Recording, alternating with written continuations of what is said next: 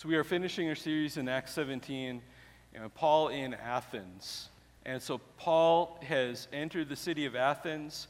He found it to be full of idols, and he is speaking these words. He started out in the Agora, which is the marketplace, and then they brought him to, it's called Mars Hill, or the Areopagus, or Areopagus, however you want to pronounce it. It's actually two words in the Greek, Areo and Pagu, but brought him up there, whether it was to the hill or whether it was to the assembly that used to meet on the hill.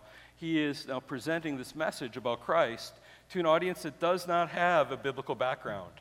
And therefore, there's been so much that we can learn in this passage about how we can bring the message of Jesus Christ to those that do not have the same type of biblical background that maybe we used to assume, maybe rightly, maybe wrongly, in the culture around us. Because more and more, the people around us are not starting from a place of biblical literacy and understanding basics. And so understanding the basic truths about God and man so that the gospel will make sense. And so we have one more passage here. Part of this, he's talked to them about idolatry, noticing this, and we live in a world that is full of idols too, maybe different kinds, but lots of idols. He's talked to them about the nature of the true God, in contrast to the false idolatrous gods that they were looking at. But we're going to see in this last part here that he calls them for a response.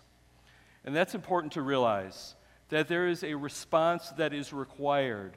There's decision time. That this is not just interesting truth to put out there for you to just wonder about or be enamored, but this is something that demands, that calls a response from you. And so if you have never responded to this call, I pray that God would work in your heart even during this message, and that you would respond in the way that this is calling you to respond.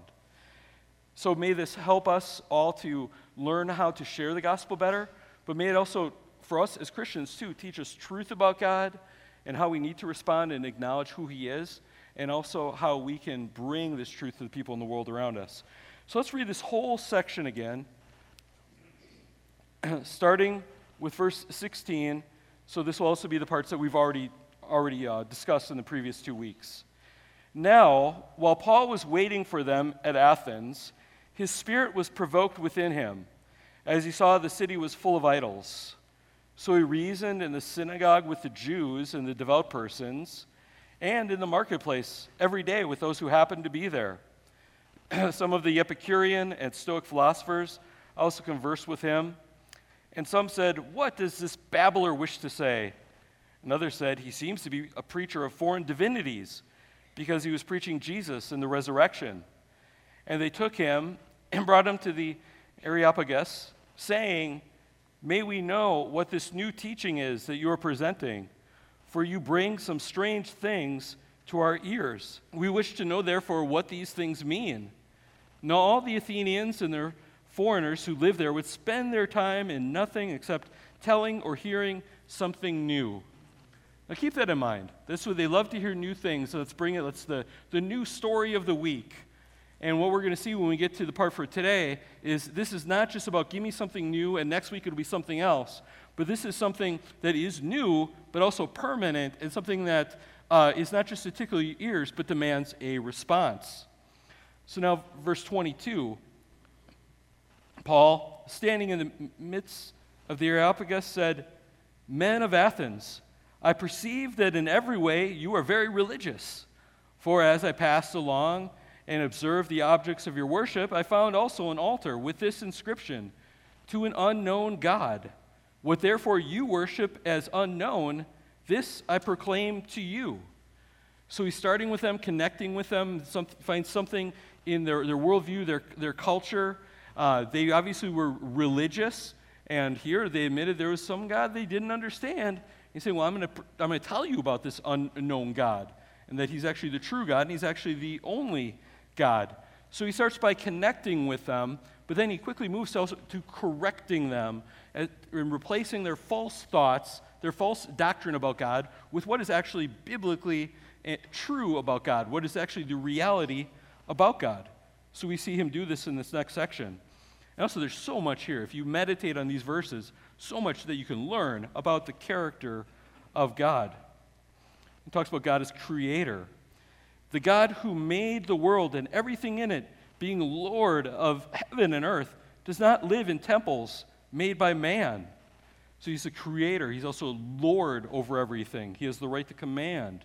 Verse 25, nor is he served by human hands, as though he needed anything, since he himself gives to all mankind life and breath and everything. He's also the provider. He's the sustainer of our lives. That if God didn't sustain this world and provide everything that we need, we would be gone in an instant. He upholds this world at every moment, gives us what we need. To people that think, well, I don't need God, think about the air you're breathing. And we do need God for every moment. And he made from one man every nation of mankind to live on all the face of the earth, having determined allotted periods and the boundaries of their dwelling place. So he's sovereign and he directs as well. That they should seek God and perhaps feel their way towards him and find him. Yet he is actually not far from each one of us. For in him we live and move and have our being. As even some of your own poets have said, for we are indeed his offspring. So we see here, he's saying that God is personal and he created you to have a personal relationship with you. He's not a God that just created this world and we'll see what happens, what life forms appear one day, and doesn't really know us, but he created this world knowing that you, in particular, would one day exist, because that's what he set up, and wanting to have a relationship with you. That relationship with us is broken because of sin, but that is why Jesus came to repair their relationship so that we can find him and know him and treasure him. And so God is not the world, he's telling them, but he is also not far away. He is in our midst. He is with us, and there for us to turn to. Verse 29, being then God's offspring, we ought not to think of the divine being like gold or silver or stone, an image formed by the art and the imagination of man. That's where we finished last time, saying again, look at all these idols that you have. You have created them as images that you have made. But realize actually who made who? It is God who made you. Mankind was made in his image, in God's image. And therefore, don't think that God is stone or marble or metal. He is more like us because he made us in his image. He is far different, but we are made in his image and for a relationship with him. And that's why deep down everyone knows that God is there. And that's why we can seek for him. People have a basic knowledge, but they don't have enough without the gospel to actually save them. And that's why more needs to be presented to them. We have enough to make us accountable, but in our sinful hearts we resist. So now we get into the last part of this, and this is the part for today's message, starting with verse 30. The times of ignorance God overlooked, but now he commands all people everywhere to repent, because he has fixed a day on which he will judge the world in righteousness by a man whom he has appointed. And of this he has given assurance to all by raising him from the dead. Now when they heard of the resurrection of the dead, some mocked, but others said, we will hear you again about this. So Paul went out from their midst, but some men joined him and believed, and among whom also were Dionysius the Areopagite, and a woman named Damaris, and others with them. So let us look at this for today. Great things that we can think about. So our first point that we're going to have when we draw from this is that the truth about God demands a response. The truth about God demands a response. Paul had laid out this truth, this true doctrine about God, had corrected them with the false things that they were thinking, that God needed these temples. He needed them to serve him. And God is not like that. He doesn't need us. He doesn't need our temples. He's self-sufficient. Corrected, with the Epicureans and the Stoics believed. But this is not just a new philosophy to file away, but it demands a response of our minds and our hearts. And this is what is referred to as repentance. This is why he says in this passage, the times of ignorance God overlooked. That doesn't mean that God didn't care before. That didn't mean that everyone was saved before this. What it means is that God hadn't brought his judgment yet. There's still this time of warning and waiting, but we're going to see later in this passage that judgment is coming. Now is the time to repent, because there's a day of judgment that's at hand. And we don't know how long it's going to be. You don't know how long it's going to be. And to turn to repent now. So yeah, in the times of ignorance, God overlooked, and there was not as clear of a revelation about how God would save. God had talked to the Hebrews. He had given them plenty. He appointed them to the Messiah that was to come, and they could have their faith in the Messiah that was to come. But now God had made it very clear who this Messiah was. And it was very specific now who we need to turn to. But now it says he commands all people everywhere to repent. And so repentance is part of the message of the gospel. And what does this mean, to repent? And I think we need to avoid two different errors. One is taking repentance out of the gospel and thinking you don't need to repent. Why? Some people are afraid that would be adding works to salvation. It's not. Okay, and it biblically calls us to repent. But depending on your background, I want to make sure that you understand what repentance actually means. I was raised from a young age in the Roman Catholic Church. And growing up in the Roman Catholic Church, the way that they've translated in their Bibles, the word that we translated as repent was translated by Jerome in days past as do penance. And so sometimes if you think repentance means beat yourself up for your sins, then no, that's not what we're talking about. Repentance doesn't mean beat yourself up for your sins, just flagellate yourself and self-suffering. It is not your suffering that brings you to salvation. Okay, so it's not that type of repentance. Now, there is a broken heart that comes, I think, with genuine repentance that may show itself in different ways in your life. But as we acknowledge our sin, we recognize who Jesus is, that he is the Lord, and as Lord, he has right to command our lives. And as we realize, I have sinned against the Lord, the good Lord. I mean, that should rend and break our hearts. Not in a way that we're saved because of that, but so that it breaks us away from our sin and it turns us to the one that can save you from your sin. You don't need to beat yourself up for your sin because that has already been done. The punishment has been paid. Jesus Christ has taken the beating for us in our place. And so the repentance that we have, a better way to think about it, it's a turning. We're turning to Jesus Christ. And if we're turning to him, it means turning away from other things as well. So maybe let's say it like this. Repentance means, and this isn't a strict definition, but this is what I think is getting at what the Bible's talking about. Repentance means turning to Jesus Christ and turning away from your wrong beliefs and rebellion against God. I think that's hopefully a good way to think about it. Now, the Bible talks about salvation by faith. You're saved by faith in God, in Jesus Christ specifically. Does that mean there's two things that you need? You need repentance and you need faith. You got to have these two things. Well, sometimes it talks about faith. Sometimes it talks about repentance. Sometimes it talks about faith and repentance. And I think the best way to think about this is that it is two sides of the same coin. Okay, so the coin that we need is repentant faith. And one side is, heads is faith, tails is repentance, and we're turning towards Jesus Christ, accepting him, which means turning away from our rebellion against him. It also means turning away from wrong beliefs. It is head knowledge as well. It's not just head knowledge, but head knowledge does need to be a part of it. And that's why Paul, remember, has just been telling them, don't think that the real God lives in temples made by us. Don't think he needs us. He's correcting their thinking and instead filling it in with correct theology, truth about God. So there are things in our head that we do need to change our thinking.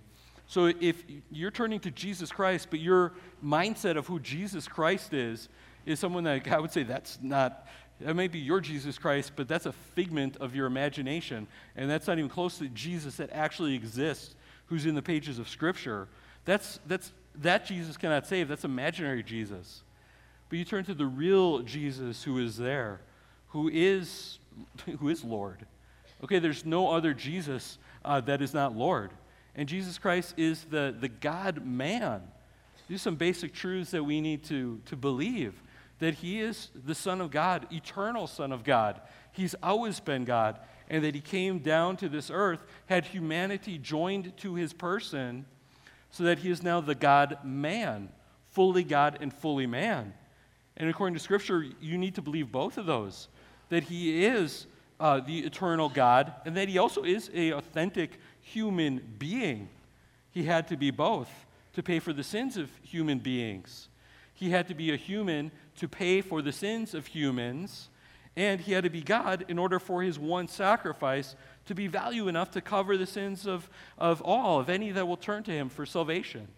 But that presents who he is, and that is a necessary belief. And you have to believe that he actually came in history. He was born of a virgin. He lived a perfect life. You have to believe that he died on the cross, that he was dead, that he was buried, and that he was raised to new life. I mean, that's what our baptism represents. And you have to believe these things actually happened. Not just it happened in your heart or it happened as a myth, but Jesus literally was nailed to the cross. Jesus literally was put in a tomb. Jesus literally on the third day came out and was alive again. And he's risen to heaven. He will come again. So there are basic things, but it's not just head knowledge. We also, with the core of our being and who we are, we turn to him and embrace him. Now, does this mean that you have to have your whole life straightened out to come to Christ? No, it doesn't mean that. The Christian life is a process of growing as a Christian every day, and there's going to be ups and downs. Hopefully, but it's going to be a matter of improvement as you live your Christian life. But you're going to be working on different sins for your whole life, battling some, having victory over many. And so it doesn't mean that you have achieved perfection, but I think it does mean that you recognize that Jesus is Lord. Rebelling against him is bad, and not just in your heart bad, or in your head bad, but in your heart you realize it's bad. You're convicted of that, and you turn to Jesus Christ away from your rebellion and embrace him as your Savior, the Lord Jesus Christ as your Savior. And that is what Paul is calling the people of Athens to do. And that's what he's calling you to do as well, as he speaks to you through these words as well, that God commands you also to repent. Notice it says, but now he commands all people to repent. It doesn't say he suggests that you repent. You know, he mildly gives you this idea. He commands. This is a necessary thing that you must do. If you don't repent, you don't turn to him, you've racked up more sin now by disobeying him. This is the only way for you to be saved. And this is the only way for anyone, for everyone. He commands all people everywhere to repent. There's only one gospel for this world, for the human race. And whether it's for the Jews, whether it's for people in Athens, whether it's for people in West Michigan, and no matter your ethnicity, your background, your socioeconomic status, whatever it is, there is one Savior. And he is the one that you need to turn to. I can't make you, but I implore you, and God commands you to do this. And I pray that through the Holy Spirit speaking to you now through his word, that God would just grab a hold of your heart and that you would willingly turn to him, willingly because he makes you willing, that he would grab you and that you would turn to him and receive Jesus Christ, the Lord, as your Savior. And it's something you should do now if you have never done that. And you will find a Savior waiting for you that is ready to embrace you despite any sin that you've committed, because you will find that he has already paid for every one of those sins, past, present, and future, on the cross in your place. So, repentance is commanded. And then he gives a reason why we need to do this. Turn to Christ soon, because the day of judgment is coming. Verse 31, because he has fixed a day on which he will judge the world in righteousness by a man whom he has appointed. There is a day of judgment that is coming. Now, there's a sense where there's a day of death that is coming for all of us. And death is a form of judgment. And the Bible says that God is appointed unto man once to die, and after this comes the judgment. There's also a day that is coming that is at hand. It could happen before we finish the sermon, where Jesus will return to this earth and bring a period of judgment to this earth, and that will accumulate eventually in what is called the Great White Throne Judgment that you read about in Revelation 20, 11 through 15. Stand before the Great White Throne to be judged, and is your name found in the Lamb's Book of Life? But notice it also says that God has appointed this, and he is the time of judgment by a man whom he has appointed. We think of, well, God's the judge. God is the judge, that's true. But this is saying there's also a man that is appointed, and it's the same one. Because again, Jesus is the God-man. So eventually the one that will judge this world is the one that is fully God, and it is also put in the hands of an actual human being who also happens to be God, who came and also died for this world and offers salvation. Now, maybe you're thinking, well, I heard, isn't there a verse that says that Jesus didn't come to judge this world? And there is. In the Gospel of John 3:17, it says, I did not come into this world to condemn the world. The word condemn is the same word as judge. But it says there that he came not to condemn this world, but to save this world, because this world is condemned already. It's not a matter if there has to be a verdict, are we guilty or not? God knows we're all guilty. We come into this world guilty, as with the sin of Adam, and we, as soon as we can, we commit our own sins as well. And you know in your heart that you're guilty as well. We break God's commands. We don't give him the praise, the glory that he deserves. We do things that lead people away from God. We do things that hurt other people, that hurt our relationship with God. And we are guilty. But there is a day that is coming, and where judgment is put in the hands of Jesus Christ. So when his first coming is this mission of salvation. He came for this world so we could see him, and so that he could die on the cross for us, for believers, so we could be saved because of his death and resurrection in our place. And that is offered to you. We're in this time where salvation is offered. But then there will be a final time where that period is done. And now it is time of salvation. And that there is no more time to change your mind. In the Gospel of John, a little bit later, it talks about this being entrusted to the Son of God. Let me read you this passage. This is John 5:22. For the Father judges no one. Wow. But has given all judgment to the Son. They're both equally God. There's one God in three persons, Father, Son, Holy Spirit. That all may honor the Son, just as they honor the Father. Whoever does not honor the Son does not honor the Father who sent him. Truly, truly, I say to you, whoever hears my word and believes him who sent me has eternal life. He does not come into judgment, but is passed from death to life. Focus on that. That's the offer of the gospel that is for you. If you believe and you turn to Christ in that repentant faith that we're talking about, you don't have to come into this judgment. You pass from death to life. You've died with him. You've been judged with him already. And that's what being baptized represents, going into the water, that you're died with Christ. You've already been judged with him and raised to new life with him.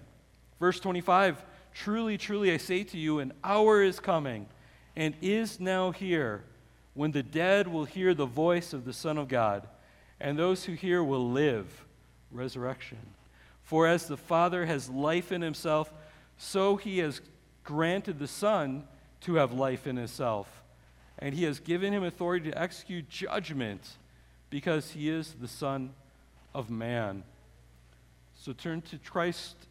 Judgment is coming, and he is the judge. Turn to him as Savior, and you will not have to face him as judge. If you do not turn to him as Savior, you will have to face him as judge, being condemned righteously by him. Now, that's a lot to claim for a person. If I got up here and claimed, well, I think I'm the judge of mankind, I'd be wrong in many ways. But also, I don't have anything to back that up. But guess what? Jesus definitely has something to back it up, because God sent him to this world, did miracles through him, and the ultimate miracle, the ultimate stamp of validation, is God raised him from the dead. God validated Jesus Christ by raising him from the dead. So at the end of verse 31, and of this he has given assurance to all by raising him from the dead. And this is where, as Paul speaks these words to the Athenians, they were interested, but at this point, they had a problem with it. Because at this point, this stuck in their minds, this stuck in their throat. They couldn't accept this, because for them, this idea of being raised from the dead, that was just unpalatable to them. But we see here that the resurrection was this affirmation, this proof of who Jesus really was, who he claimed to be. And this also implies that he died. He went to the cross, and he was buried, and he rose again for us. The Christian faith is a historical faith. It is about something that happened in time and space, that actually happened in this world. It wasn't just something that happens in our hearts. And it's important to realize, when we talk about the good news, the gospel, this is actually news about something that has actually happened.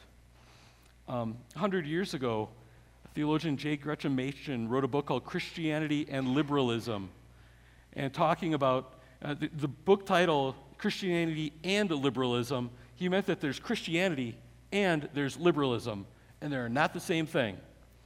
He was talking about the liberalism of that day, and with a group of pastors from Grand Rapids, we're reading this book together because it is so valuable, because today just replace it with progressivism, and you have the same things that people are denying.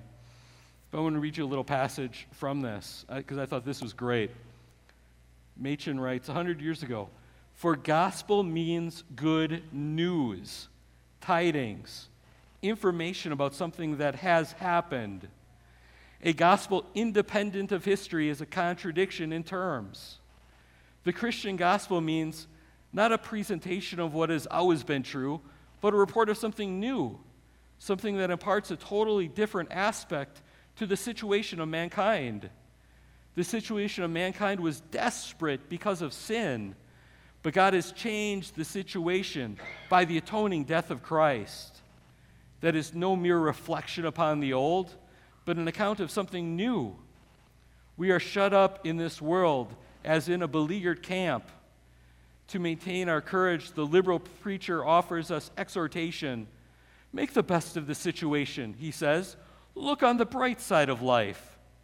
But unfortunately, such exhortation cannot change the facts. In particular, it cannot remove the dreadful fact of sin. Very different is the message of the Christian evangelist. He offers not reflection on the old, but tidings of something new, not exhortation, but a gospel." And we're proclaiming to you news. Jesus has come. This has happened.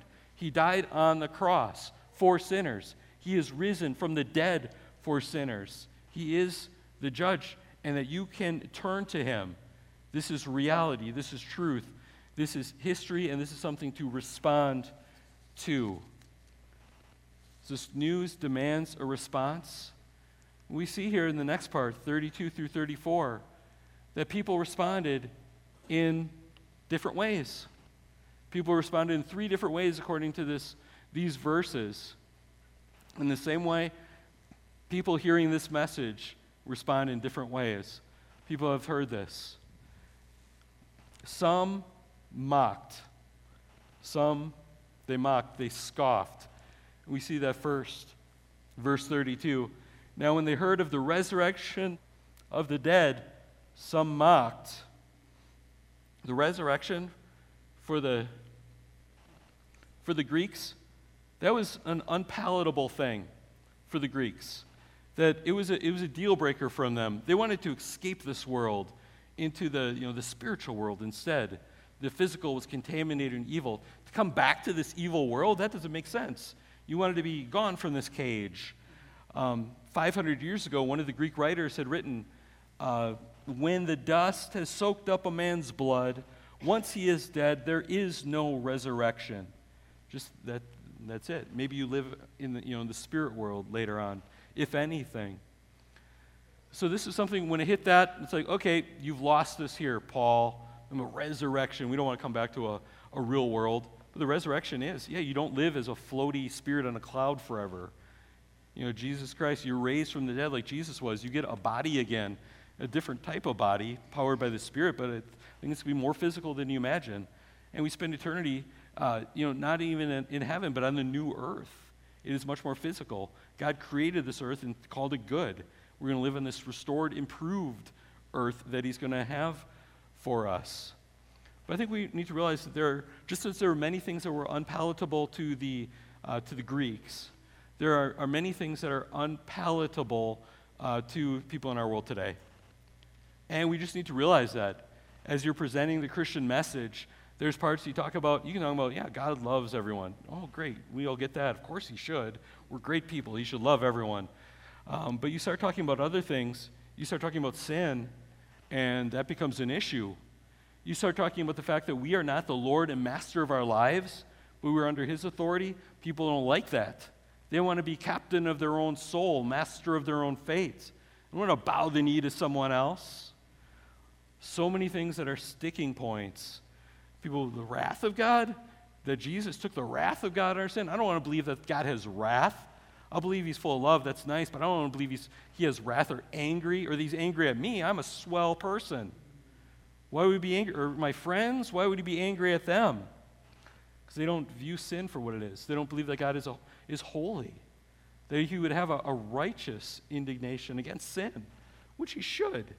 What kind of God, if you had just a human judge, and he wasn't outraged by murder or rape or terrible things, what kind of judge would that be?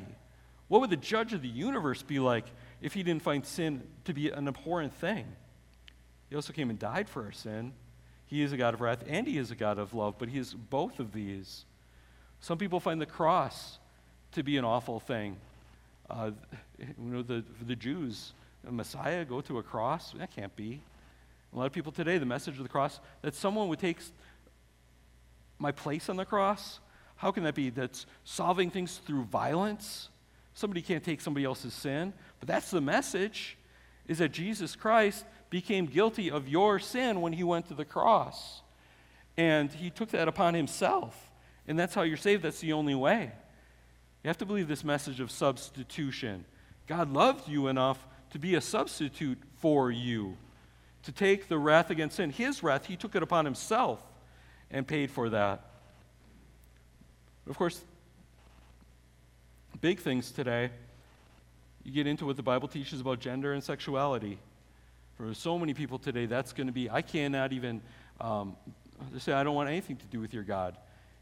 If it doesn't agree with what, we teach today, not last year, but today, on new views of gender and sexuality and freedom and all these things. People talk about tolerance, but you see it hits its limit really quick once you say one of these things. Really quick once it's something they don't want to believe. So some mocked. So Christian, I need to ask you, as you say you care about the gospel, you care about the people around you, are you willing to risk mockery in order to glorify God and save people from hell? Are you willing to risk mockery, rejection, in order to present the gospel of salvation to people so that they can be saved? Because it's going to happen. And a lot of Christians, they are not. That at times it keeps us from opening our mouths. So from Paul, we need to learn here one thing. For many of us, we learn from Paul to be bold. Now for others, we can learn from Paul also here how to be artful in our boldness. Bold but artful together. But we can't be afraid of being mocked. That might happen. Remember, it's not ultimately about you, it's about God. And you're trying to reach them for salvation.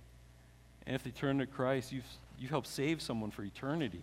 that's worth it. It's worth that risk.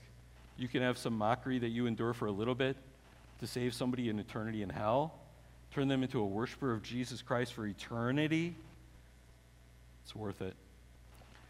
I want to point out here that Paul's method here, you look at this and you think, well, if we can follow Paul's method exactly, everyone will come to faith. This is the perfect method. Well, it's not the only way that people presented the gospel in Scripture. And notice, too, it doesn't mean that it worked infallibly. In fact, most of the people here still rejected.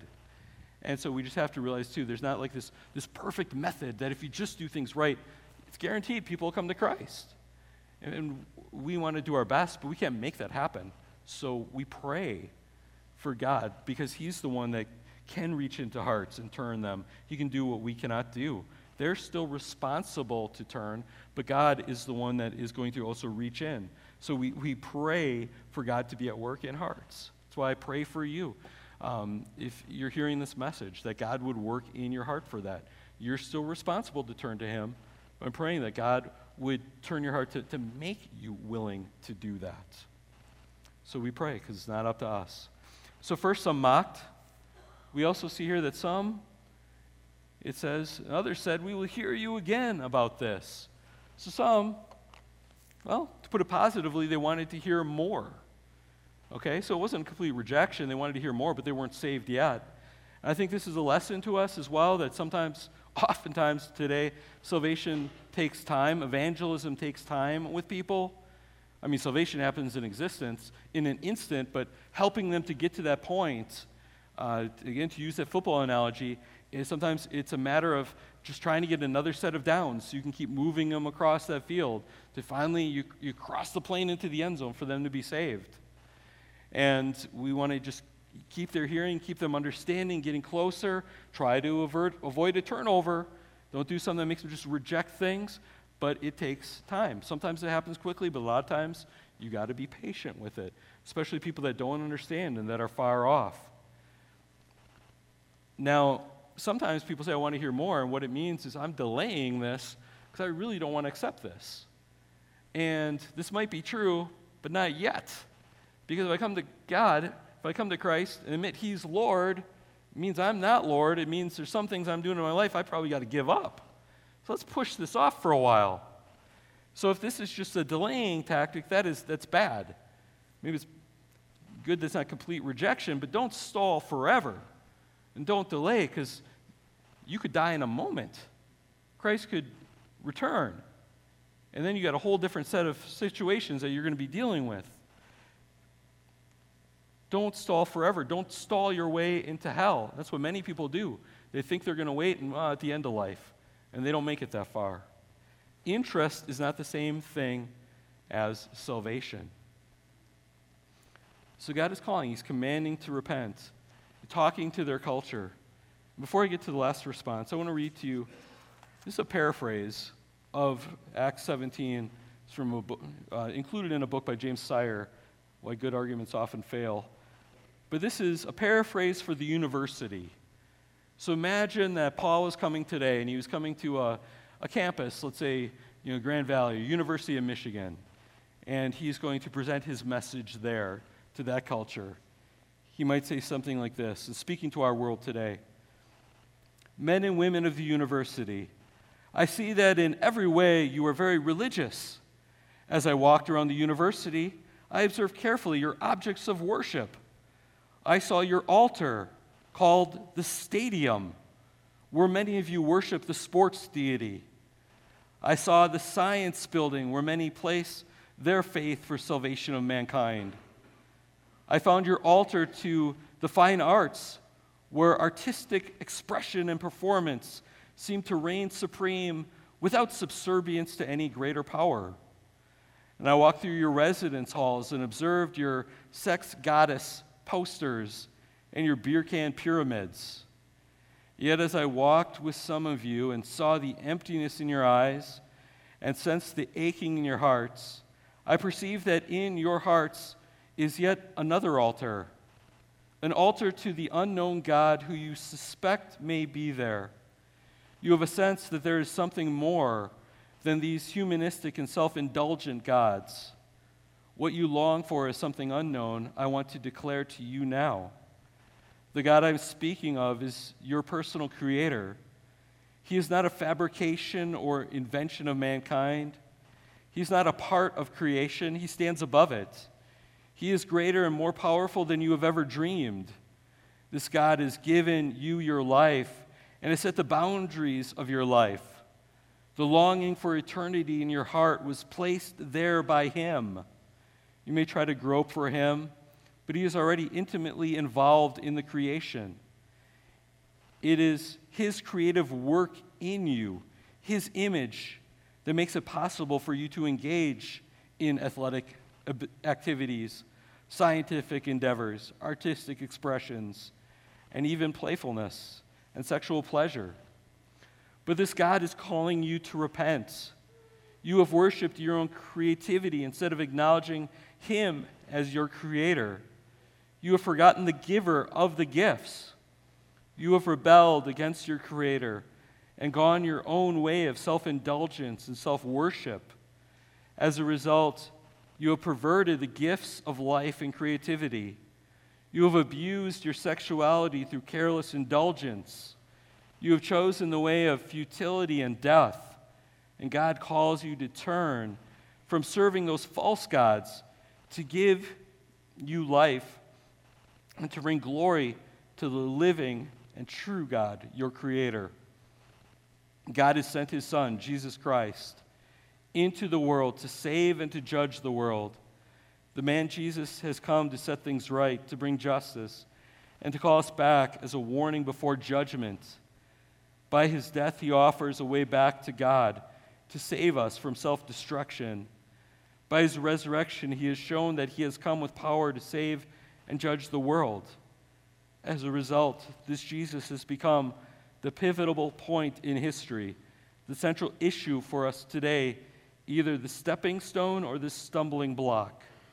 He offers reconciliation with the Creator, and He alone can give it.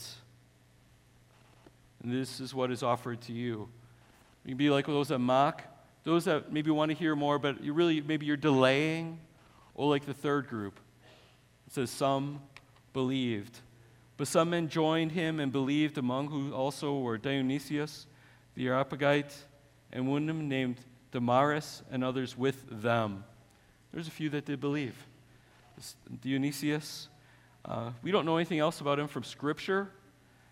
A church historian of Eusebius writes under the authority of somebody else that this Dionysius became the first church leader in Athens. This woman, Damaris, she's a woman, possibly a foreigner to the area. And there's others, at least two more, it says others. We don't know much about them from Scripture, but we know that they believed. They received Christ. And they followed, that they were saved. The question is, how about you? Are you still facing away from God in your rebellion, worshiping the idols of your own making or yourself? Or have you, in repentant faith, turned to Jesus Christ to receive the salvation offered to you? Let's pray. Lord, we give you praise and thanks. We thank you that Jesus Christ, the God-man, has come for salvation, and that you have placed judgment in His hands, but He also first offers us salvation. I pray that we would all turn to Him and embrace Him, the Lord, as Savior. Thank you that He died on the cross for sinners, and that all that turn to Him will receive this salvation the instant they turn to Him. May He be glorified in our lives, and may you help us to bring this good news of salvation to all in the world around us. Be at work for Christ, for His glory, and in His name we pray. Amen.